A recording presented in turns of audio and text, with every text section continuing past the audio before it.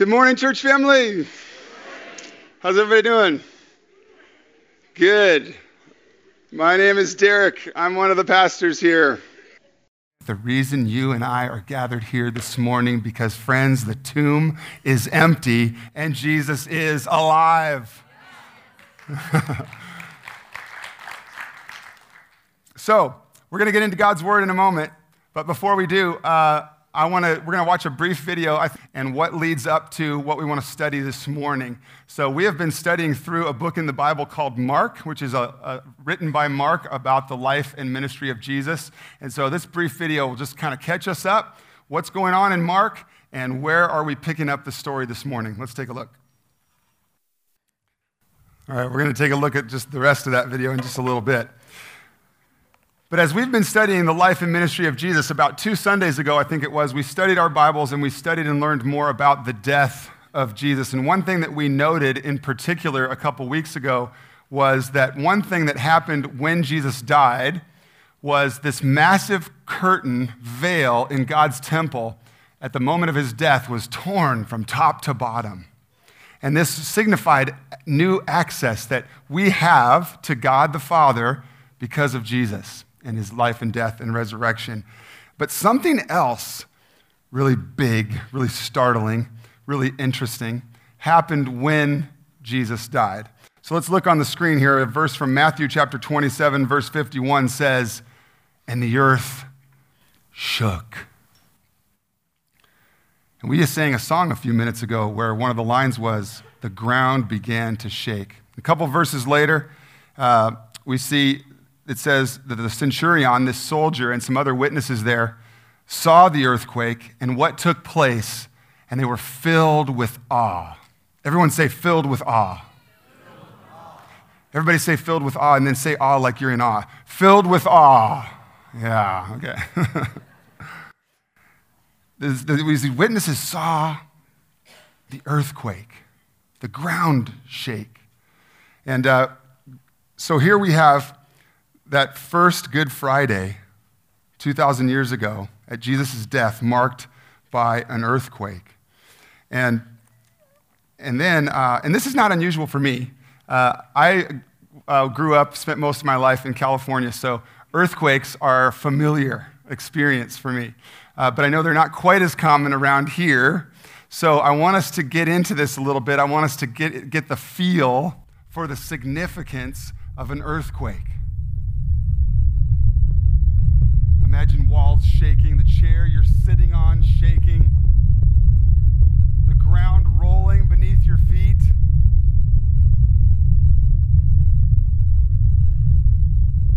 How many have experienced an earthquake before?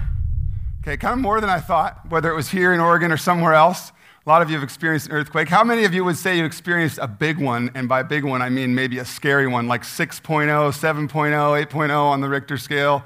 Okay? Several. Those of you that have felt like you've experienced a big one, what were you feeling in those early moments? How did it feel? Helpless, terrified, I heard. Scary. What else? Huh? Panic. Yeah. And I've experienced a lot of them, and it's interesting how some of them are just a quick jolt, shake, boom, and it's over.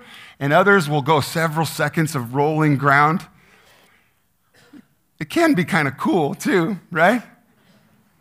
After that initial shock wave wears off, perhaps, after that initial worry, that initial fear, it can be kind of interesting to experience an earthquake as well. But I want us to think about this, how we react to an earthquake a little bit today. And now grab your Bibles if you would. If you have a Bible, turn to Mark chapter 16, verse 1. If you don't have a Bible, that's okay. We're going to put the words on the screens today. Mark chapter 16, verse 1 is where we're going to pick up the story today. When the Sabbath was past, Mary Magdalene, Mary the mother of James, and Salome bought spices so that they might go and anoint Jesus' body.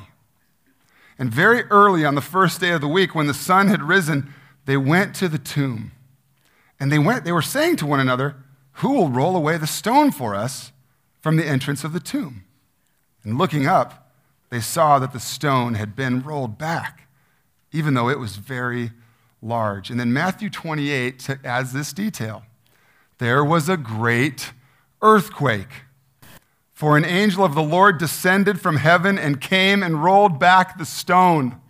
These women were coming to anoint Jesus' dead body, wondering how they were going to remove the stone, and God took care of that for them, with an earthquake that rolled away the stone.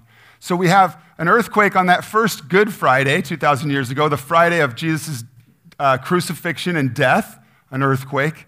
And now we have an Easter morning earthquake as well.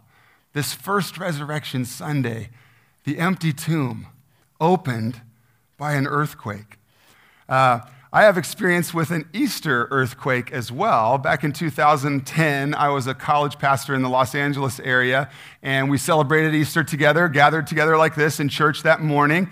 And then I went back to church in the afternoon because a young couple in our church was getting married on Easter afternoon. And this is a picture of me in the back center and several other wedding guests during the ceremony. Why are we staring at the ceiling and not at the bride and groom? Because the lights are swaying during an earthquake in the midst of their wedding on Easter. Pretty cool. So here we are looking at why are the lights shaking? And oh, maybe my pew is shaking too. A little bit of that. And it was sure interesting that God marked the occasion of their wedding, didn't he? And even more impressive, God marks the occasion of the significant pieces of his rescue plan. God put into action a rescue plan to save you and me from sin and death, to give us a chance to cross from darkness into light, to go from death to life. And God enacted that rescue plan, and that rescue plan included the crucifixion and death of Jesus marked by an earthquake. And his plan included an empty tomb marked by an earthquake. Significant cosmic disturbances, acts of God to mark what God was up to through Jesus. So, when we come together and we read our Bible and we hear about an earthquake, or maybe we haven't really been in a big one, and hearing about an earthquake or reading an earthquake and experiencing one is two different things. So you got that sound effect a minute ago, and I tried to ask you to put yourself in these shoes. I'm going to ask you to do it again. Put yourself there, 1989, in the San Francisco Bay Area. Imagine you're here. At 5:04 p.m., Latin American Studies 1 was underway at UC Santa Cruz.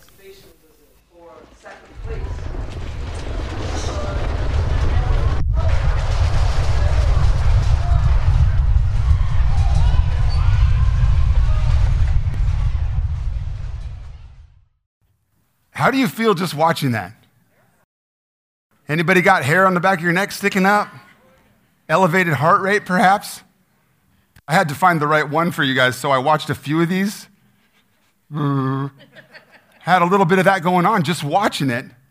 And if that's true, just watching it, imagine how you feel or remember how you felt in the midst of an earthquake. I think our bodies and our minds react in big ways to that kind of act of God. And so then what I'm getting us to think about this morning, and what I was challenged with in preparing for this morning, was, if that's the way I react to an earthquake, why is it so easy for me to kind of snooze through our celebrations together of Resurrection Sunday?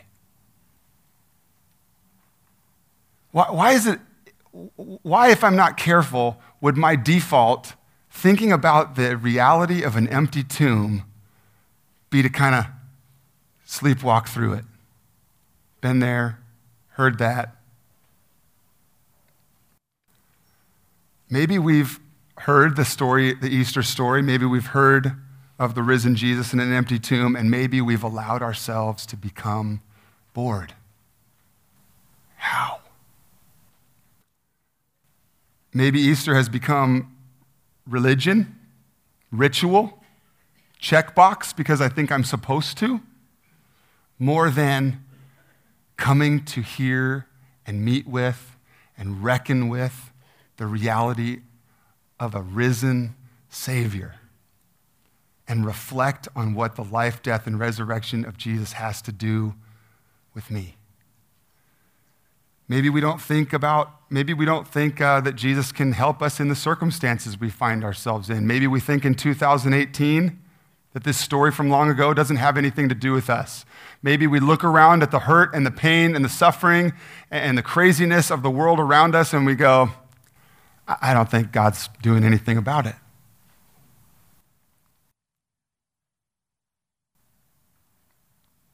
Back to the Bible. If you got your finger in the text still, Mark chapter 16, verse 5 now. And entering the tomb, the women saw a young man sitting on the right side, dressed in a white robe. This is an angel. And they were alarmed. And he said to them, "Do not be alarmed. You seek Jesus of Nazareth, who was crucified and dead. He has risen. He is not here." Everybody say, "He is not here."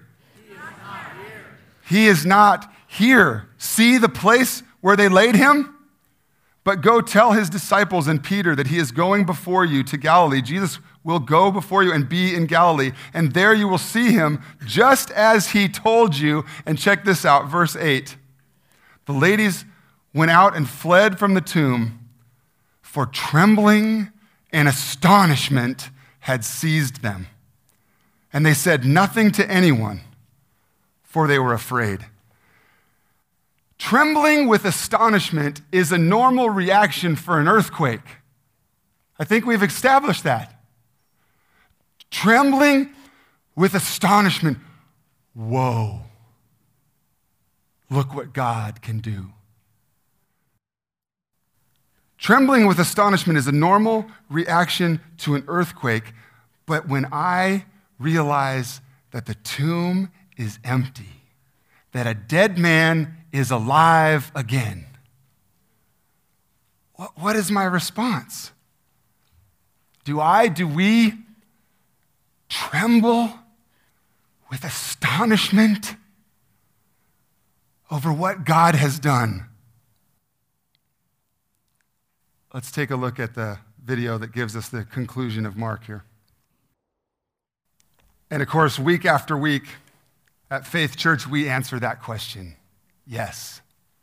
Jesus is God's promised Messiah, the promised rescuer who comes to rescue you and me from sin and death and make it possible for us to have life with God. New life now and life eternal. We say, yes, Jesus is that promised Messiah. He lived, he died, and he is alive again. Christ is risen. He is risen indeed. And this is good news. And so we study the life and ministry of Jesus, and we follow along in the Gospel of Mark that we've been studying for months, and we come to this ending, and we think this is good news, the empty tomb. He's alive like he said he would, and we're expecting good news. And then the book of Mark ends with the women trembling and running with astonishment. It's not really the ending we would have guessed, but it shouldn't surprise us, I don't think. We may not have seen the ending coming, but I think it makes sense because what had just happened with these women? What had these women just experienced? They were walking toward a grave. They were carrying spices to complete the burial process, the embalming, the preparation of a dead body. That's what they were headed toward. They were wondering how they were going to get the rock out of the way so that they could take care of a dead body that's not there. And even more than that, why would they be trembling with astonishment? I think even more than that is this. We saw in the video earlier that Jesus, earlier in his ministry, at least 3 times, told what he was going to do. If you go back and study the Gospel of Mark, in pretty plain language, I will die and I will be raised again. Looked around at his disciples. Confusion. I don't get it. He said it again, I will die and be raised again. Confusion, misunderstanding. He said it again, I will die and be raised again. Confusion, misunderstanding, not really getting it. And now these disciples, these followers of Jesus, walk to expecting to find a dead body. And they go, he said he was going to rise. Trembling with astonishment, in awe that Jesus is God. Trembling with astonishment, now hearing and now seeing what they heard come to reality, and knowing that Jesus is who he says he is.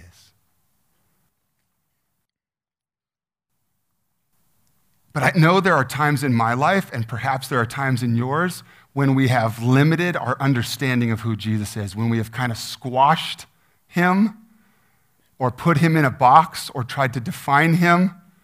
And when we limit our understanding of who Jesus is, we come to this Sunday morning each year, we come to Resurrection Sunday each year, and we think,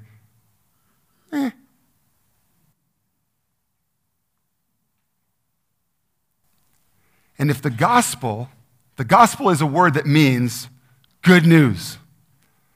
But if the gospel has become just okay news because you've heard it before, or you weren't impressed by it, if the gospel has just become okay news, then we definitely don't tremble with astonishment. We don't understand why someone would react with trembling astonishment because, But interestingly, as we've studied the book of Mark, trembling astonishment is a theme, is a recurring theme of the book of Mark. I would go as far as to say this, that the author, John Mark, when he describes the life and ministry of Jesus, I think he wants us to see that the normal reaction, the normal appropriate reaction to encountering Jesus, the God-man, is trembling astonishment. Why? Because if we go back to the several months and we think about all that we've studied, what have we seen along the way? And here's just a couple. Along the way, we have seen a paralyzed man made to walk, trembling with astonishment. Along the way, we have seen the wind and the waves, a storm, obey Jesus' commands. And along the way, we have seen a man's young daughter, dead, raised back to life. When we experience Jesus, the God-man, the normal response should be trembling with astonishment. And you know what all this tells me? All of this tells me God can help us today in 2018. What all this tells me is that God has acted, that he has acted to make a difference in our world, that he has acted to come and rescue you and me from sin and death. Friends, we have experienced God in the fact that he sent his son. When we encounter Jesus, the God-man, fully God, fully human, I don't know how, it's a mystery of God. When we encounter Jesus by reading our Bibles, by worshiping him, by gathering together, when we encounter Jesus, we are encountering God. And the response is wonder and awe and appropriate humility and even an appropriate fear, trembling with astonishment. But Matthew 28 adds another great detail. Trembling with astonishment, yes, but Matthew 28 adds a little detail. The ladies departed quickly from the tomb with fear and what? Everybody say great joy. I mean, can we get our heads around this? The ladies have experienced, they were looking for a dead body. They did not find him. They started to think, oh, he did what he said he's going to do. Whoa. And I don't know how it's possible, but there is joyful, trembling astonishment. Joyful, trembling astonishment. And this Sunday morning, today, Resurrection Sunday 2018, if and when God breaks through to you and me, when God breaks through to our hearts and minds, when we grapple with the reality of who Jesus is and what he has done, and that the grave is empty and that he's alive, there will be trembling with astonishment. The life of Jesus, the God-man, is compelling. The gospel is life-changing. This isn't just checkbox religion, come to church, I'm a good person.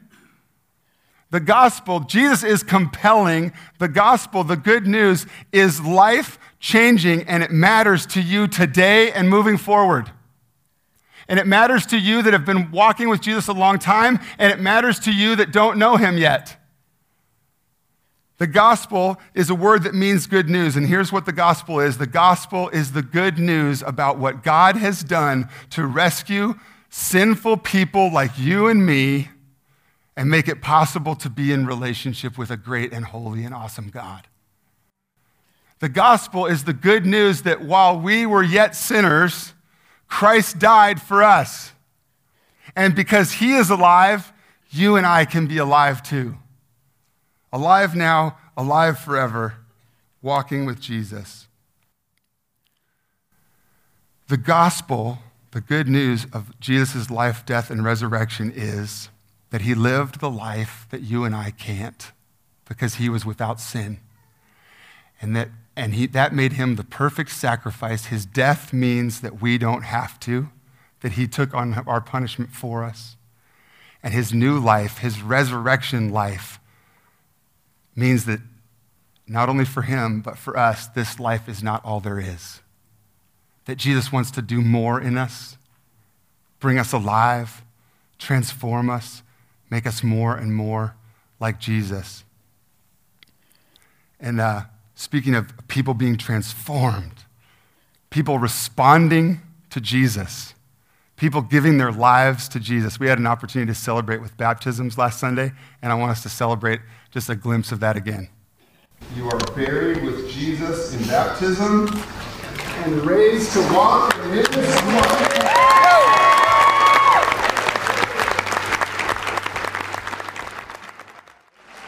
Look at that smile. Isn't that great to celebrate with those folks again?